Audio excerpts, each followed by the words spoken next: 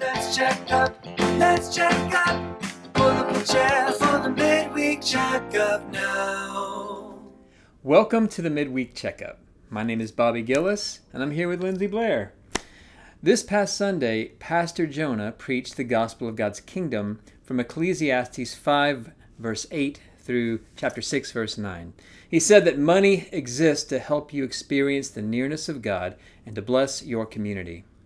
I love how he said, we are gardeners, not hoarders. A gardener sows before he reaps. He gives something into the soil before taking. So we make generosity a way of life, learning to develop a plan to make it happen. And that's what you can do if you come to our free budget seminar this coming Sunday after the 11 a.m. service. You'll even get free pizza, which means you can save that money you were going to spend on lunch. Lindsey, what did you think? I love the image that Jonah shared with us of running around and around in our church parking lot and trying to catch the wind. That is such a helpful illustration for me of what the writer of Ecclesiastes was trying to say when he said, just dreaming about nice things is meaningless, like chasing the wind. When we are caught up in that cycle of always wanting more and not ever being satisfied with what we have, we won't have true and lasting peace. Now, for anyone who missed the sermon or needs help remembering, let's do a quick recap. Let's, shall we? Pastor Jonah began by describing a time his 2-year-old tried to chug milk to relieve his thirst.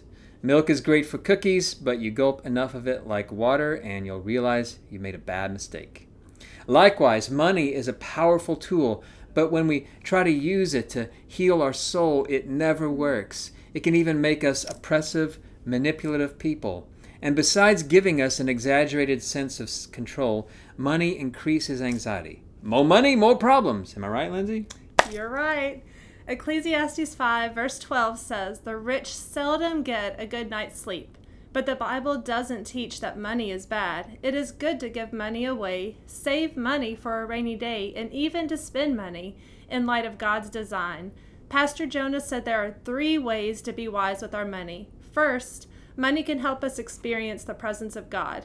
When you're about to give, spend, or save, ask yourself, will this help me experience the presence of God? Will this bring me delight? But remember, the answer is always no if it means you can't pay your mortgage. This is why we learn to budget using tools like our personal finance plan and this Sunday's free budget seminar lunch.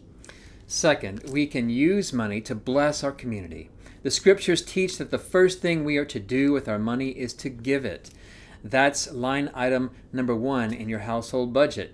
That means giving to the church, but it also means buying someone coffee or being a generous tipper. Our city should know that we are here to be a blessing.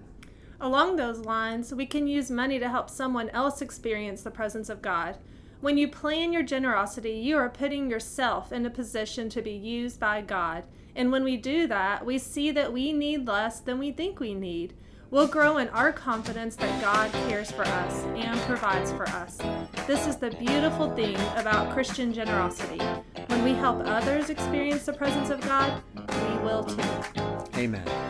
Well, this coming Sunday, we'll learn how to live within the limitations God has given us and yet receive each moment as a gift and allow our stories to be found within the grand story of God. And remember, after next Sunday's 11 a.m. service, we're hosting a free budgeting seminar.